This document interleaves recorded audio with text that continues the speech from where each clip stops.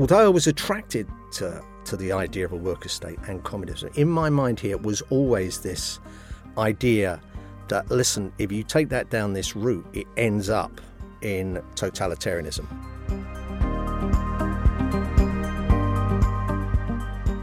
Hello and welcome to Confessions. This is the podcast where I talk to interesting, well-known people and try and drill down into their sort of core beliefs, understand a bit of their backstory and work out what makes them tick. And with me today is the excellent Alan Johnson, a union man, postman, would-be pop star, and one of the things that I love about him is a sort of semi-professional lover of London, which is which we share, by the way, and of course, politician.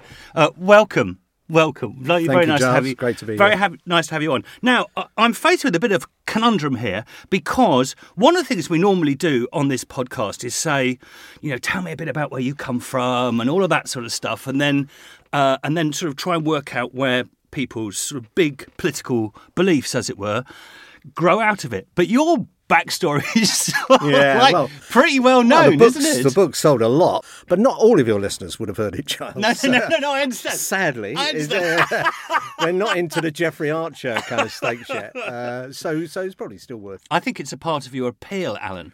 And you're one of those people that everybody, sparing your blushes, but you're one of those people that everybody likes a lot. I mean, I'm sure you probably have your enemies, but and I think part of that is your sort of your openness and your slightly self-deprecating qualities. Yeah, but I would say in politics, when I was in government for 11 years as a minister, I didn't use my backstory. In fact, lots of my special advisors would be saying, why don't you say more about your backstory? But to me, it was like, me and my sister didn't go through those kind of hard times in the slums of North Kensington to give me a Labour Party backstory. I kind of hated that kind of stuff. Yeah.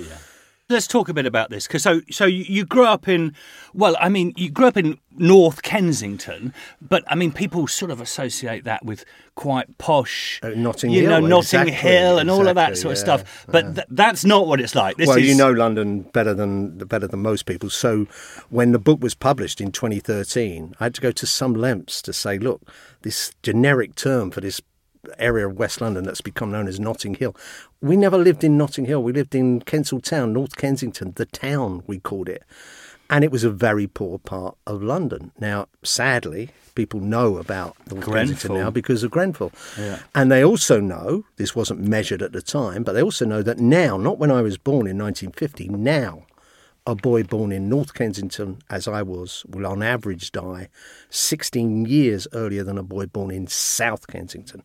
So one London borough with those obscene health inequality statistics that the epidemiologists can now measure. So always a very poor area. And in a sense, I was trying to recapture North Kensington from Notting Hill. Because people say North Kensington is posh now. No, it never was posh and it's not posh now. There's still, large areas of deprivation. Isn't it extraordinary when you look at some of those? I've got a map on my wall at home about a poverty map of London where the streets were measured, and this is like, I think it's the sort of back end of William Booth. Back end of the 19th century. Back end of the 19th century. And you look at those streets today, and the streets that were poor then, roughly speaking, are poor today. Exactly. It's extraordinary. The change there's no great change in things. No, I did a radio documentary on education focused on one school in Camberwell, South East London, and we looked at those Booth maps where people went to every house and interviewed the people in them and then coloured them, if they were very, very poor, black. And they coloured those streets black. And I asked to have a look at what North Kensington was like there, and that was black. Yeah. And if you did a Booth map today, it would still be black in the sense of very close to more relative poverty than actual. I see Boris Johnson is living there, or was living in Camberwell, before he got the removal vans in and went to Downing Street. So that's kind of becoming gentrified, if you like. But gentrification, people think, that's now not a poor area anymore. The gentrification usually is very gradual, and you've got large swathes of people who are very poor living there. So tell us about your story. So you were born there. Your dad disappeared quite early on. Yeah, when I was 8, which we were very pleased about because he used to beat my mother up. Oh, right, I mean, this kind of stuff about, the early 50s was a time of peaceful innocence. If I was doing anything in that book that was political, and I was just telling my story, but if there was any political message, it's that those were brutal times. They were brutal if you didn't fit in. They were brutal if you were different. And so, domestic violence went on all around us. And because we were living in these terrible slums that were condemned as unfit for human habitation in the 30s, we were still there in the 50s. And people were living in those conditions in Manchester and Glasgow and Liverpool and big cities and small towns. Terrible housing problems that Dickens would have recognised. But you could hear what was going on because basically you were one family to a room and kind of two families on each floor. And the domestic violence was terrible. The violence at night, chucking out time from the KPH pub in Ladbroke Grove or all the others, a pub on every corner. Terrible violence. There was, of course, every teacher was licensed to beat you. And as I tell the story in my book, at primary school, we had a teacher who didn't cane you there. They caned the boys on their hands. They hit the girls on their legs with rulers. We had a teacher who didn't cane you there, he caned you there, which was really, really... That's on the wrist. Yeah, on the wrist, sorry, yeah. It's a bit of a sadist, as many found their way into the teaching profession at the time of corporal punishment.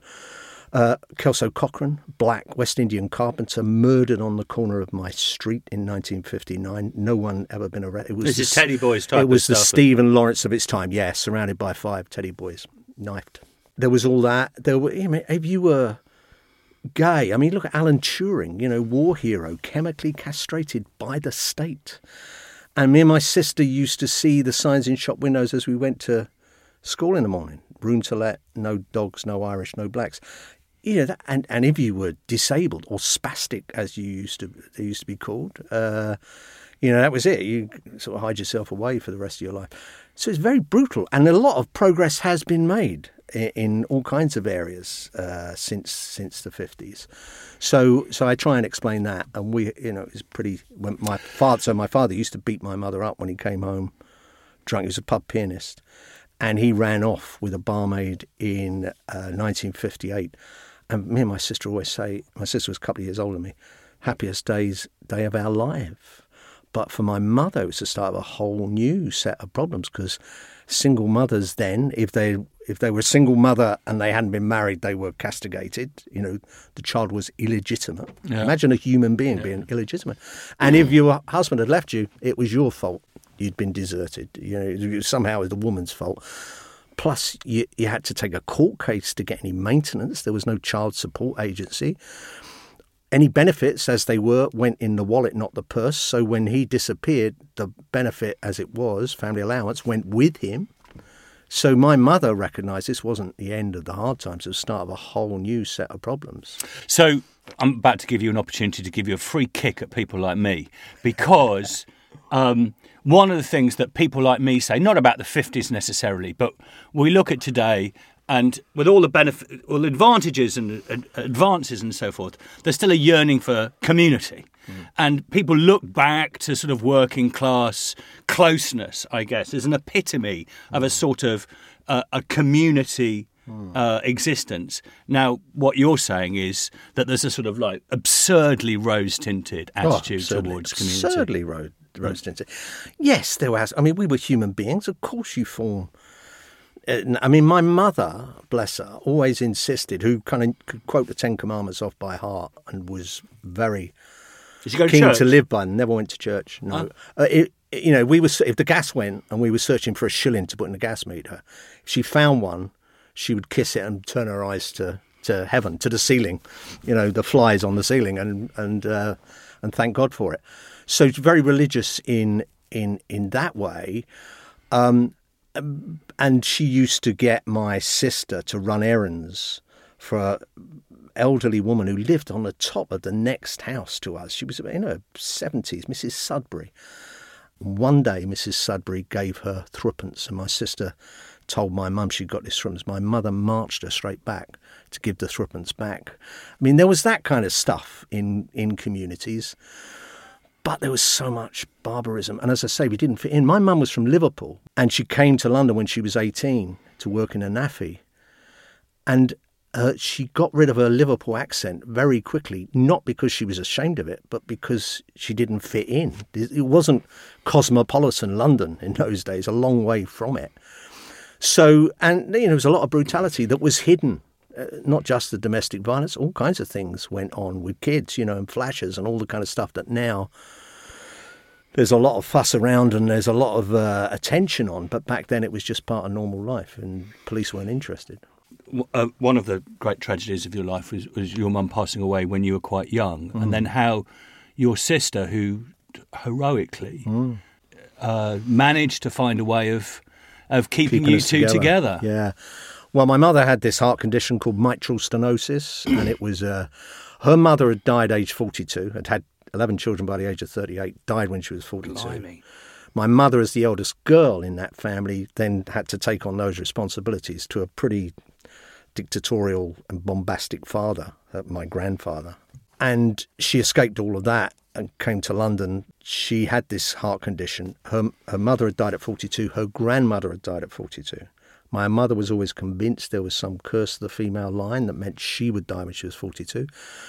And just as she turned 42 in June 1963, she was asked to have this groundbreaking operation at Hammersmith Hospital to replace her mitral valve. It had only been done a couple of times in America and over here. My mum immediately said no. My sister was with her. She took my sister, who she'd become increasingly dependent on, Linda. And my mum left the room. My sister ran after her saying, don't you want to live to see your grandkids? Because the consultant had said, you've got about 5 years to live unless you have this operation. But my mum had just turned 42. She's been asked to have this groundbreaking, serious operation. She was frightened. And in the end, she was so ill that she went into hospital in November 63, had the operation in March 64, and she didn't survive the operation. So I was 13. Linda was 15 turning 16. And she'd left school, Linda, at 15 to train to be a nursery nurse. She told me, just keep quiet, don't tell anyone. I mean, it's amazing. Actually, no one knew about our plight in the sense that, there wasn't anyone to go to, which we were quite pleased about, because my sister said, she said, tell no one at school, tell no one about our because someone will come, the authorities will come and split us up. In the end, because they were pulling our house down, which is about where Grenfell Tower is now. We had a house in Walmer Road, second house we were in North Kensington. They were pulling it down, and they sent a letter addressed to my mother 2 weeks after she died, offering her the council house that my mum had always dreamed of, which was the only escape from those slums.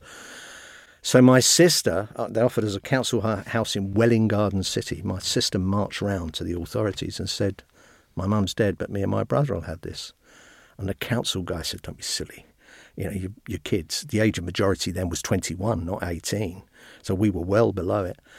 I'll send someone round. And into our life came this great social worker, Mr. Pepper. And Mr. Pepper had he'd found foster parents for me at my school, near my school in Chelsea. He'd got Linda a place in Dr. Bernardo's at Barking, where she could continue her training and live in.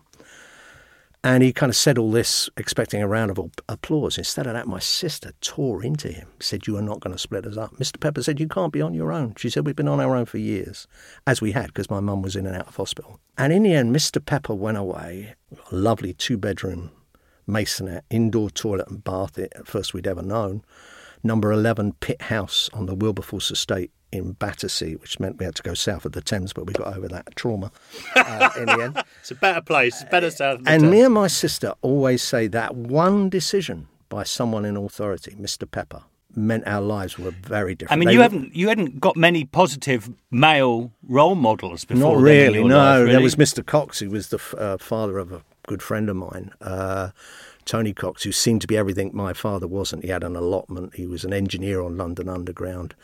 He, used to cook the breakfast.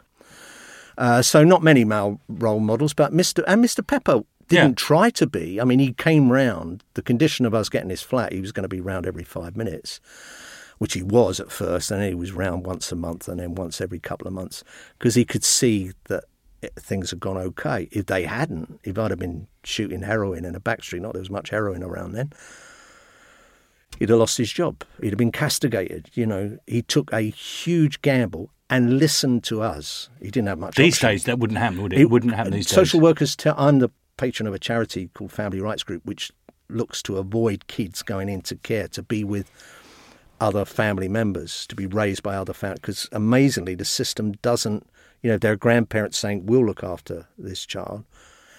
And dear Mr. Pepper, my sister who's lived in Australia since the early 80s, tracked him down. It's still, last year he was still alive, age 95. And, bit of a hero to us is Mr. Pepper. I can't even begin to understand how this shapes you emotionally and forms your character. I mean, Well, let's get one thing clear, Giles. You know, people say I had a hard life. I didn't have a hard life. My mother had a very, very hard life. No, you did have a hard life. And my sister... you did have a hard life. Well, they protected me from a lot of that. You know, my mother took us to the library when we were virtually old enough to walk. Some instinct. This is the early 50s. Nothing in her family had said anything about books. This instinctive getting kids to read. So we had the books, the access to the books. She, you know, I tell a story in the music memoir. I was mad about Lonnie Donegan. My sister was mad about Cliff Richard. My mother got somehow to take us to Chiswick Empire to see Lonnie Donegan, just me and her. And my sister on a Evening Standard free matinee thing she got tickets for to go to London Palladium to see Cliff Richard. Things like that. What she could do, she did. And, you know, bear in mind here, I'm 13, so we spent 2 years in that flat in Pithouse till my sister got married. She moved to Watford and wanted me to go with her, a semi-detached house that she and her husband were buying. I said, I'm not moving to the north. You know, so I says the MP for Hull. I went, former MP for Hull. I went back to North Kensington and was living in digs when I was 16. But I was involved in rock and roll. I was going to Marquee Club in Wardour Street, 100 Club. I was going to the Crawdaddy in Richmond to see the Yardbirds. I had no parental authority at all over me. I kind of did what I wanted. My mates couldn't believe it, you know. And I mean, I wish I did have a bit of parental authority. I'm not saying, you know, I wish my mum had been there, but yeah, that wasn't a hard time through the 60s. I was in 2 bands, and finally when my gear got nicked a second time, the bass guitarist in the in-between said, why don't you come and work? He was a postman. Why don't you come and work at the post office? I sort of don't. You take this in the spirit it's meant. I don't believe you. Right. What I don't believe you is I just think you're such a sunny personality and you're keen not to sort of dwell on it. But I find it hard to believe, let me put it that way, that this thing doesn't sort of like... That this experience is not so profoundly shaping in a way Yes, maybe it was shaping, Giles, yeah. But I don't want people to think that, you know, there were kids I knew who were beaten by their parents. I was never beaten. My father, for all his faults, never hit me. He did try to hit my sister once, but you know she was formidable and fought back. But he never hit me. I hear about people, you know, growing up in the most tragic circumstances, big families, you know, where a guy who was a colleague of mine who retired recently was telling me there was 6 of them in the bed. He was the eldest boy, and he used to listen as his father beat his mother up. It's quite common, actually, and lived with this guilt that he didn't get out of bed and defend her. Lived with it all his life.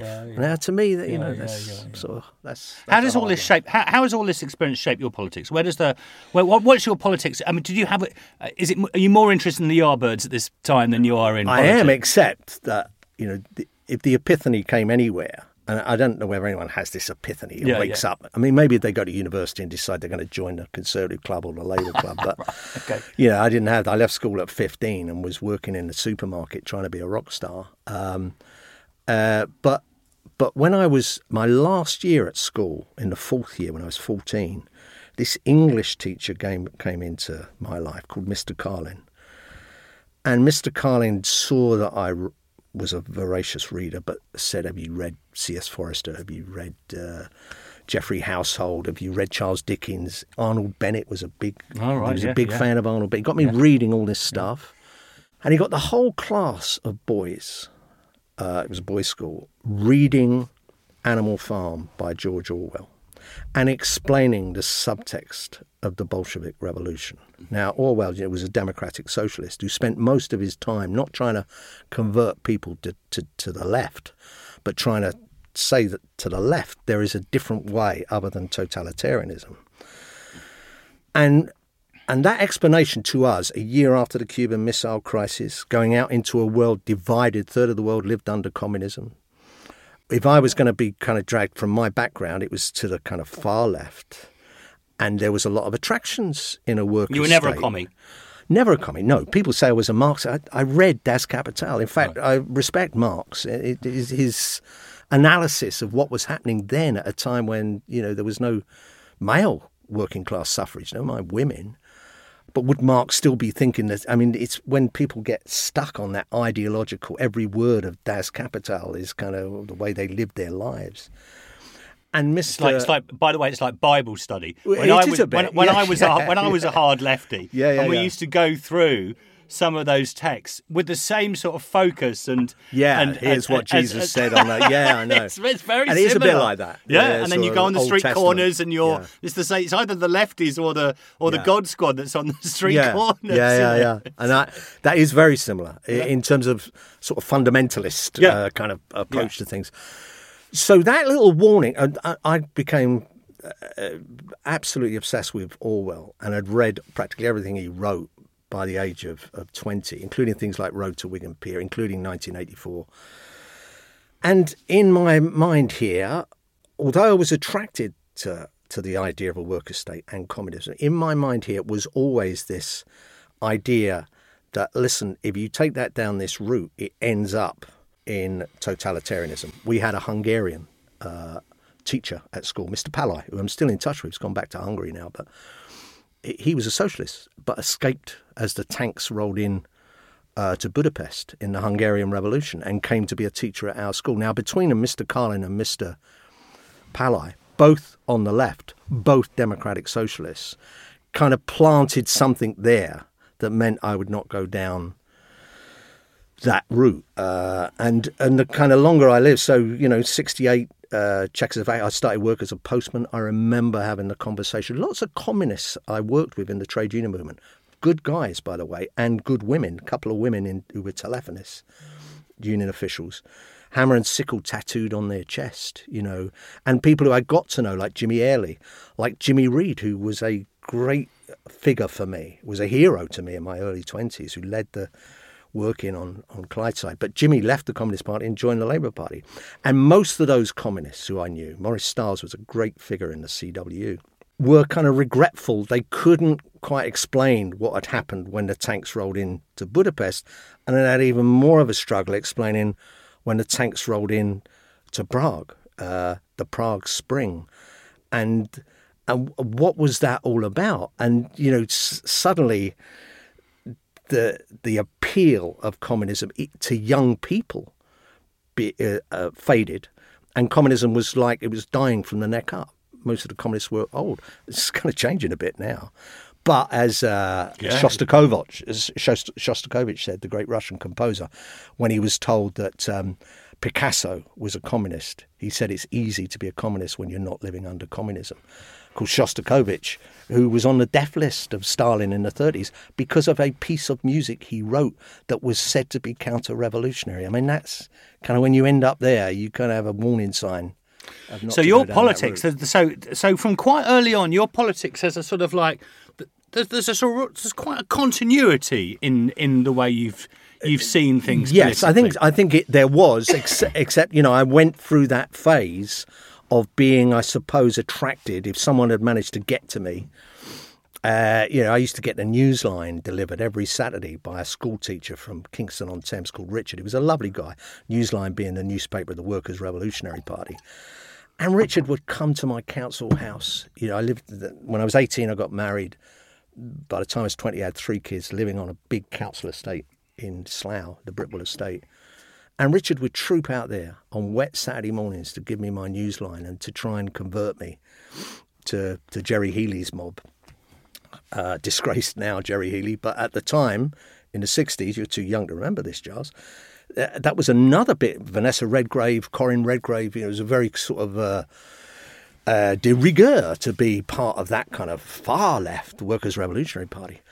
And Richard would tell me, a lovely school teacher, gentle guy, middle class chap, dressed scruffy, talk posh, whereas I talked scruffy but tried to dress posh. I was a mod. And, I was a mod. He'd try and convince me to give alms to the council, to my fellow council house occupants on the Britwell estate, to give them arms, to give them guns. And I say to Richard, do you know what would happen here? Look at that sign as you come in that says "Keep Britwell White."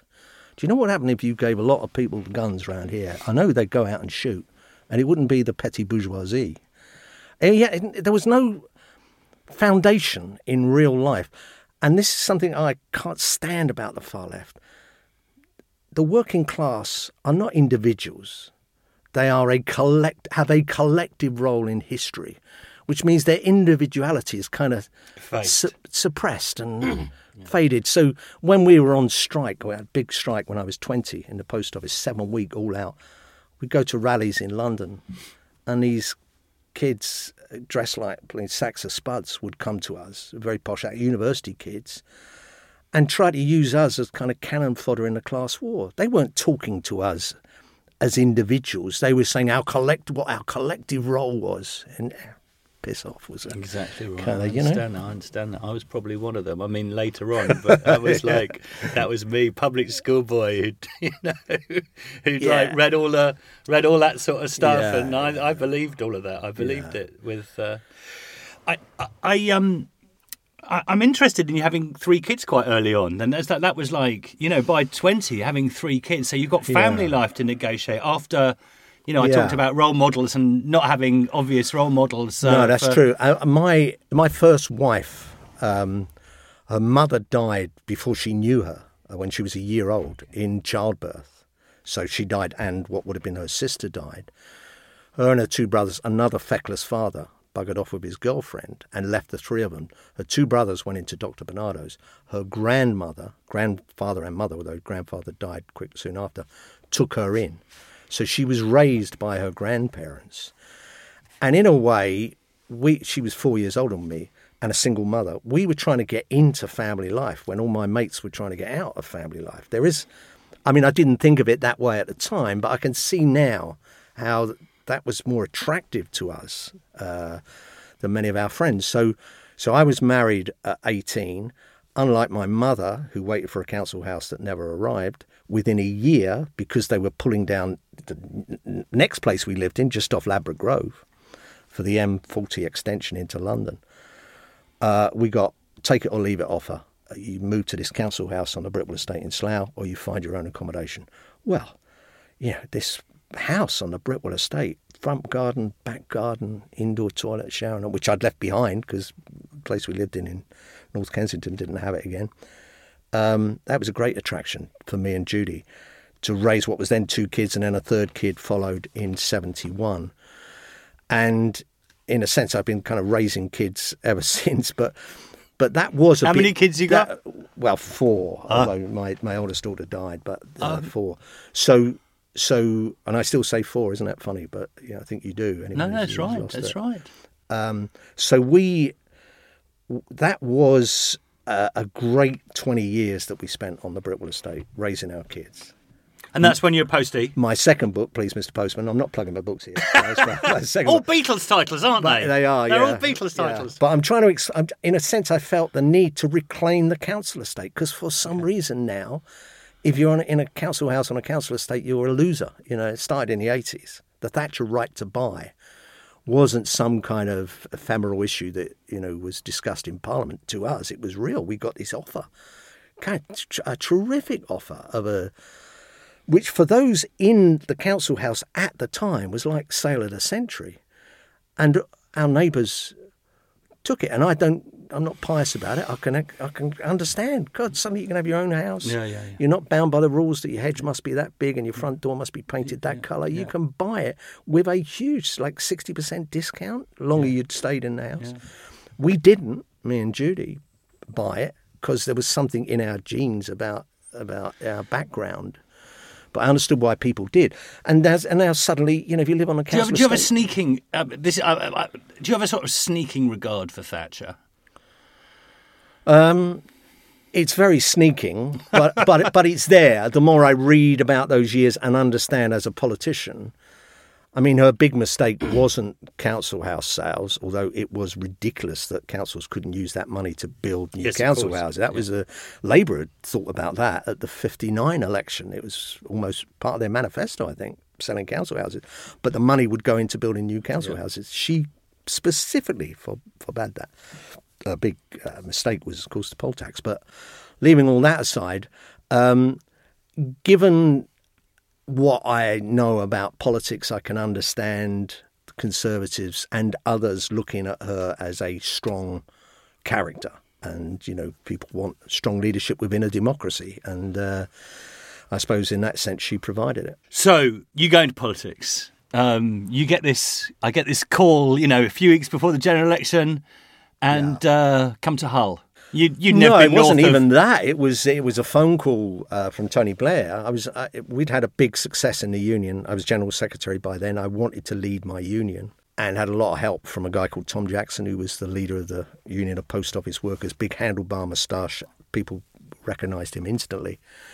And he was a bit of a mentor for me. So I rose through the ranks of the union. Heseltine and Major tried to privatise the post office in 1992. We fought a very successful campaign against it. The only campaign against privatisation that any union won. They had to back down. It gave me a certain profile. Yeah. I was on the NEC of the Labour Party.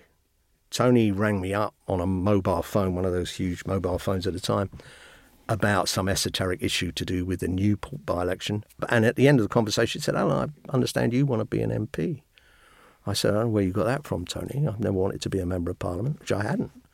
I was the leader of the fifth biggest affiliated union. Why would I want to go kind of back down to the ranks, so to speak? But anyway, the more he said, come and see me, and the more he spoke to me, the more it appealed to me. I've always been into these constitutional issues, proportional representation I've supported all my life, reform of the Lords, Scottish devolution.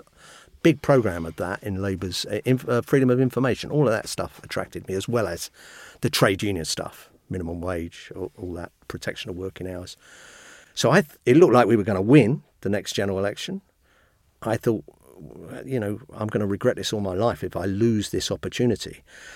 Because unlike this is why I've had such a charmed life. Many of my colleagues in Parliament sweated cobs to get into Parliament. They moved their families into constituencies where they thought the sitting MP was going to kick the bucket just to be there, then went round knocking on doors to get branch nominations. How the thing works. Yeah. All I had to do was wait by the phone. And I said to Tony, where would it be? Where would the constituency be when he was talking me into this? He wanted people in Parliament who hadn't spent their whole life trying to get into Parliament. This was his appeal to me. He said, well, where do you want it to be? Because unbeknown to me, of course, he knew all these MPs were going to retire. And sort of halfway through the 97 general election, which was 6 weeks long, big one, long one because Major wanted to try and turn things around. So he wanted as much time as possible. Halfway through, my predecessor in Hull, Weston Hessel, retired to spend more time with his peerage. They needed someone in there straight away. They couldn't go through the selection process. You're in the middle of a general election. So the NEC picked the candidate.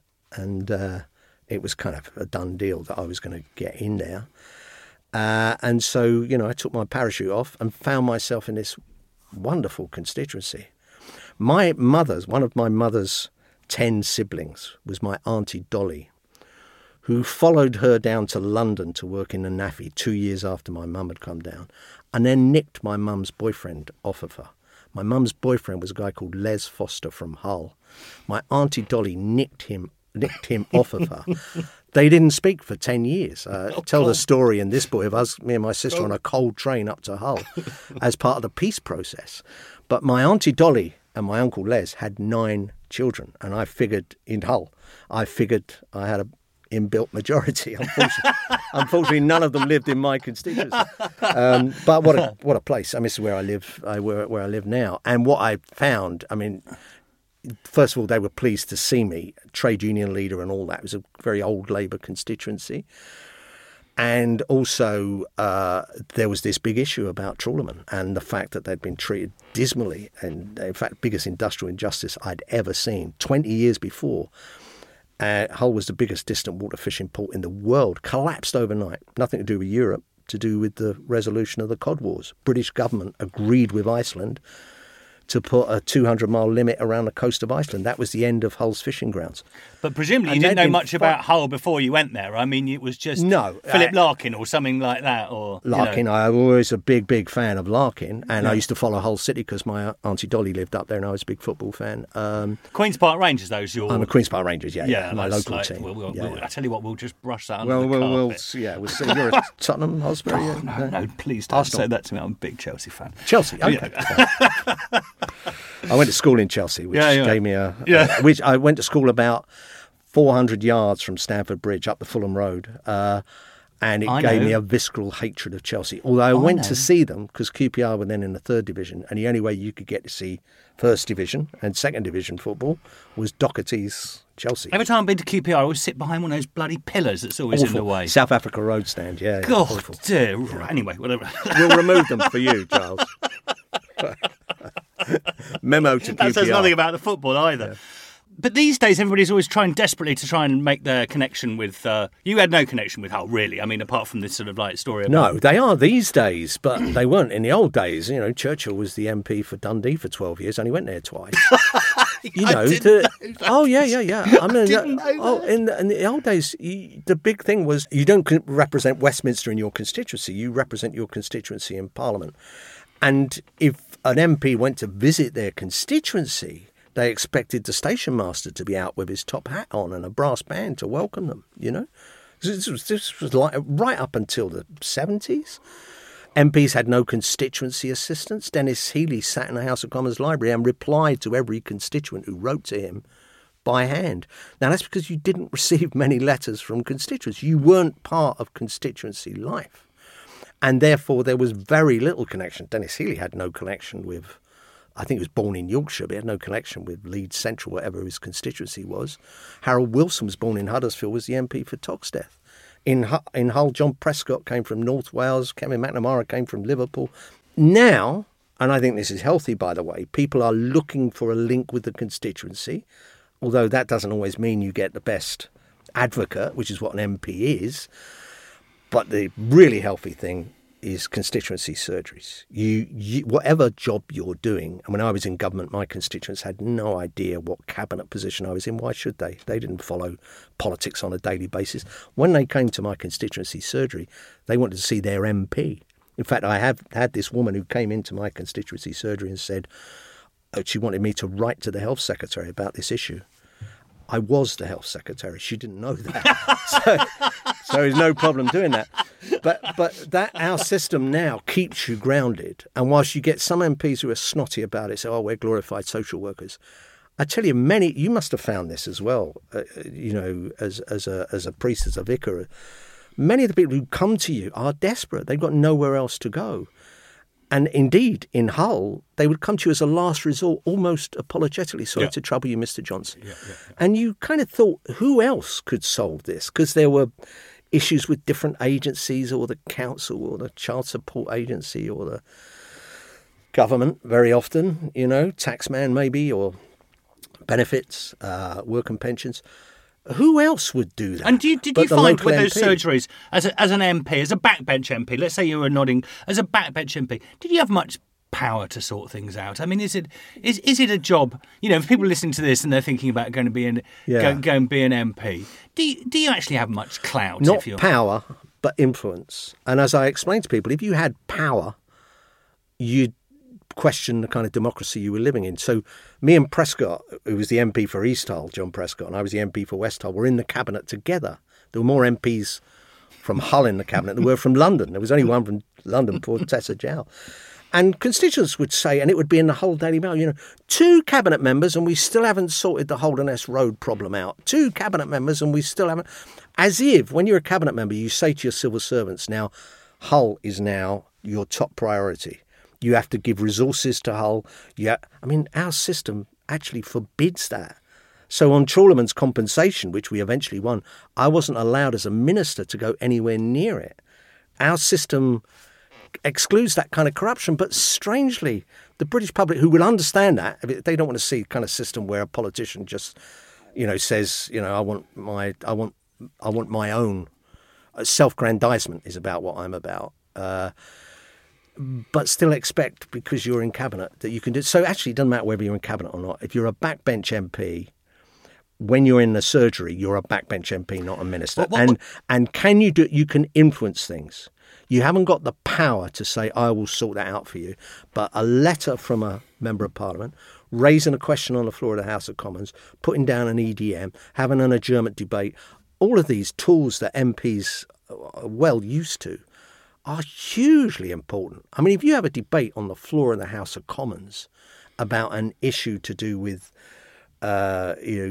disability in your constituency, or adult social care, or the closure of a child's mental health inpatient unit, as I did, well, suddenly everyone sees it, and the whole. And that makes a splash. You left politics year before 2017, last, year before last, and so looking back over your political career, what are the things that you're most proud of? Chorleyman's compensation. It's constituency things more than ministerial things. Right. And there are ministerial things. I started the process of lifting the education leaving age to 18 because I couldn't understand why a 16 or a 17-year-old were expected, falling into this trap where they couldn't get jobs because they didn't have qualifications, and they couldn't get qualifications because they didn't have the experience in a job. So lifting the education leaving age was very important to me. There was something we did at the NHS, which was a very small thing, but was very important to me. The NHS used to, if someone was in a serious condition, usually terminal, usually cancer or heart problems, and there was a drug that the NHS didn't offer, but somehow they managed to buy it. And these weren't particularly rich, but these were people who remortgaged their house, or their families sold their house to find the money. The NHS withdrew all care for them. Now, when I heard about this, I questioned my civil service. They said, well, it's always been the way, ever since the NHS was created. I said, but why? I mean, it seems to be the opposite of what the NHS is about. And they would say, if you remove that, you'll have all kinds of unintended consequences. Even the opposition. That's very brave, Minister. My opposition. Yeah, exactly. Yes, Minister stuff. Even Andrew Lansley, my opponent on the front bench, wouldn't take this up. And I got a really good clinician called Mike Richards to have a look at this. I said, Mike, just have a look and come back to me. And he said, just do it. Just do it. And I did it. And, the sky didn't fall in. No. And a lot of people who was being told, although they were terminally ill, sorry, your family have bought that drug, we now will not allow you to have any care on the NHS. I mean, ridiculous. And what are the black marks? What would you say were the black marks against you? Iraq? No. I wasn't in the cabinet then, and I didn't have any ministerial responsibility, but I was an MP. And never forget, that was the only conflict we've ever gone into by dint of a parliamentary debate. It had always been by royal proclamation previously. So I remember the Iraq debate. My good friend and mentor was Robin Cook, took a different view to me, resigned from cabinet, made a pulsating speech. I remember it. Yeah? But never went off into all this nonsense about Blair being a liar. In fact, he went out the next general election, which we won, to talk to the Muslim community about why they should continue to back Labour under Tony Blair. So I don't hold with this stuff. I mean, we could be on this all day. But I cover it in The Long and Winding Road, third volume of my memoirs, as to that Hansard debate from that debate at the time. And it's okay looking back in hindsight and all the rest of it. But at that time, I say you get 650 people of all different political persuasions, put them in a chamber to debate the issue and hear the arguments. Weapons inspectors, once again, for the 12th time, told you cannot have unfettered access. Resolution 1447, all of that. And that would be the outcome. That would be the decision. And it wasn't about weapons of mass destruction. Everyone knew he had them. He used them on the Marsh Arabs and he'd used them on Iraqi Kurds. Everyone knew he had them. Is whether he'd got rid of them. And Resolution 1447 has said if he doesn't comply by December the 31st, 2012, and allow weapons inspectors full unfettered access, serious consequences will follow. And he spent 12 years running rings around the United Nations, ignoring Article 7 resolutions, the serious ones, resolution after resolution. And in a sense, this was about upholding the United Nations decisions on this. There wasn't a new UN resolution, much though Tony Blair tried to get it. So no, what would be your regrets? What would be the black mark? On the government in general, we didn't do enough on housing. We did an awful lot on restoring council housing, which by and large didn't have double glazing, didn't have central heating. And we spent a lot on bringing them up to a decent standard. And we built a lot of council houses, but we didn't build enough. So that quite definitely was an issue. In terms of the financial crash, that's another hindsight issue. You know, if you listen to Vince Cable, who did see that coming, to be fair to him, but in government, you know, what we were doing to deregulate financial services, but to have a very clear watchdog over them, but what we were doing was bringing billions into this country that we use for the national minimum wage, for the education maintenance allowance, for all the other things we introduced. So all of that was... It's dodgy, isn't it? I mean, this is... But if we'd had seeing that bubble gradually blowing, and of course it was America where it burst, not here, but I think governments all around the world have thought we should have seen that coming and we should have done something about it. Now, that doesn't mean to say that caused the austerity that followed. The austerity was manufactured in Downing Street by Cameron and Osborne. If you read Alistair Darling's budget before we got voted out of office, he was going to spend 20 billion on infrastructure, you know, borrowing money while the rates were low to get people working, get us we were already out of recession. And so our policy wasn't a policy of austerity. It was quite the opposite. So nonetheless, yeah, the Labour Party looks very different now to the Labour Party you're describing here. Corbyn and Momentum and so forth. Yeah. Are these, you know, I don't suspect you have much truck with any of this. No, you only have to read my quotes. But it's not about policy. The policy issues, by and large, although spending £11 billion on relieving students of making any contribution to their higher education strikes me as amazing, when you could spend that £11 billion to unfreeze benefits, the same amount of money for the poorest. I mean, that's been the big problem. Benefits have not increased. They've been frozen since 2010. They're still frozen now. Every year there was a political agreement, cross-party, that they would go up in accordance with whatever it was, the different rates were used, and there'd be a debate on the House of Commons and everyone would agree it. It's been frozen. And it would take 11 billion to bring them up to the level they were before. And if you want to spend it on education, you spend it on early years, or you spend it on primary, or you spend it on secondary. You wouldn't spend it on bloody higher education. That and a few other things aside, privatisation of railways, that would have happened under any leadership now, because it's absolutely the right time. We nationalised Railtrack, but we didn't go that step further. Apart from on the Eastern Line, where I go to Hull, that is publicly owned. So it's not a policy issue. The trade union issues are all right and good and proper. It's this idea that you can lead by this kind of clique that is not looking for converts, it's looking for traitors all the time. I mean, anyone like me who served in the Blair government is now persona non grata amongst this clique that's running the Labour Party. And, I find all that just reminiscent of Militant, except Militant never captured the castle. And every other attempt previously. And this is the last thing I say on this, because I'm bored myself about this. This is not a return to Attlee.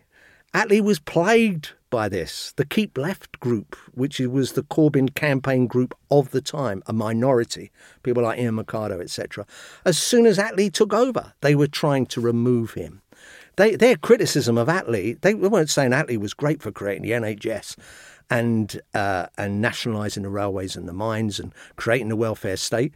Their criticism was, you created the NHS, but you still got pay beds. Yes, you nationalised the railways and the mines, but you didn't nationalise the commanding heights of the economy. Yes, you introduced the welfare state, but pensions should have been whatever. This is what the far left have always done. Ask for the impossible and then cry traitor and betrayal when you don't achieve it.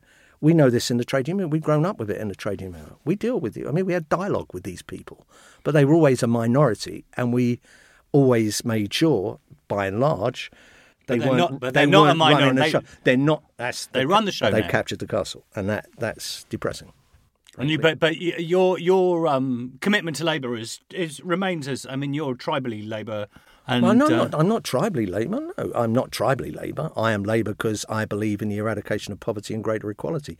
Everything else, in a sense, are means towards those ends, and it's still the Labour Party that can provide that. But look, when we start deselecting MPs and deselecting members, incidentally, which we started to do now, that's when it's all going to get really, really nasty. But I've stayed with Labour. Unlike most of the people I know, in the European elections, I voted Labour. I want Labour to do well, not least of all because the most appalling government that have been there since 2010, the Tories, and are getting away with what they've done because of a lack of effective You weren't tempted opposition. by the Alistair Campbell voting Lib Dem option? I wasn't, no. But that's really because you were voting on a list system. And, the top of the list in Yorkshire and Humber was an old mate of mine, Richard Corbett, who I wanted to get back into Brussels for the short time probably that we'll be there. You're a Remainer. I'm a Remainer who thinks we should agree that deal. That deal, I think... May's deal. It's May's deal. It's 27 members of the European Union deal. It's the only deal in town. No dilution of workers' rights. We're out of the common agricultural policy, if that was your beef. We're out of the common fisheries policy, if that was your beef. We're out of the rule of the European Court, if that was your beef. But we stay within the customs union and we keep a very close relationship. It's a very soft Brexit. The big mistake by my colleagues was thinking that they could actually get rid of Brexit altogether, ignore that referendum decision, which I think would be outrageous. And, of course, the big risk they were running was that we end up with no deal at all if you vote against the only deal that was there. I've got a feeling if that deal came back, Parliament would vote for it. But I've been saying since the first time it went to a vote in December, it was going to go for a vote, then she pulled it until January, that actually we weren't going to get a better deal. So that's my position. That is the best step down, and maybe 5-10 years we step back up. You're not a second referendum, man. It's just... I'm not, no. I mean, the problem That's been done. Yeah, and it's caused all that division. It's Cameron's folly having that referendum, and it's caused these terrible splits in our society. How you resolve that by having another one, you get 52-48 the other way, and that's going to solve anything? I've had enough of referendums.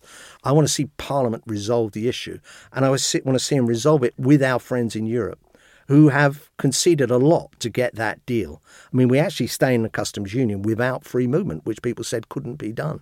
That's in that deal, albeit for 2 years. But in that 2 years, you can get a Norway option, all the other Common Market 2.0, the other things that attract me. You could negotiate that during those 2 years. As I expected, you have this sort of wonderful, open, pragmatic, common sense approach, but a drive to... You talk about poverty and equality, which is sort of like, you break you open and they're there through like a stick of rock. But that's Labour. That's you. The traditional Labour that I come from. And the trade union movement that I come from, that founded the Labour Party and was very clear about ensuring that it didn't become a class-based party. And class-based politics strike me as, an dead-end politics. Identity politics? Well, that's becoming more and more the thing. But, how could... I don't berate you for your public school education or Cameron and Osborne. They had as much control over their childhood as I had over mine. And, if you want to decry people for being public schoolboys, then you decry Clem Attlee and... exactly. Great Haileybury. Went to Haileybury. Tony Benn, etc. Yes, Jeremy Corbyn for a while at his prep school. So no, that's dead end. You have to treat human beings on their humanity, on what they are. This idea never kissed a Tory or whoever it was. That is rubbish. Laura isn't it? Pidcock. I think that's really rather. We never talked to a Tory, but that's tribalism gone mad. Was why I kind of pushed back at you when you said I was tribal Labour.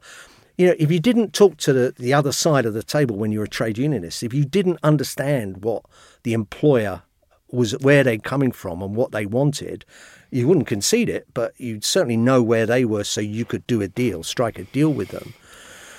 So, yeah, I abhor that. I mean, if you didn't talk to a Tory, you wouldn't talk to kind of half the population. Or you'd have a chat on a train and you say, look, before I have a chat with you about this, can you just tell me how you voted? So, one of the things people say about you is that, you'd have made a great Prime Minister. And a lot of people say that. I think that too as well. Yeah, be careful. Be careful what you. Do you have regrets, my friend? No, none whatsoever. I didn't want to be leader of the party. I certainly didn't want to be Prime Minister. No. And it's nice that people say that, but there's a long list of people far in advance of me. Very nice to talk to you. Thank you for coming. Thanks, Charles. It's been a pleasure. Thank you. Thank you for listening to this episode of Confessions with me, Giles Fraser. If you're enjoying the podcast, please do rate and review it, and do subscribe wherever you get your podcasts. I'll be joined by another guest next week for another episode of Soul Bearing, and I do hope you'll tune in then. And do check out the website unheard.com.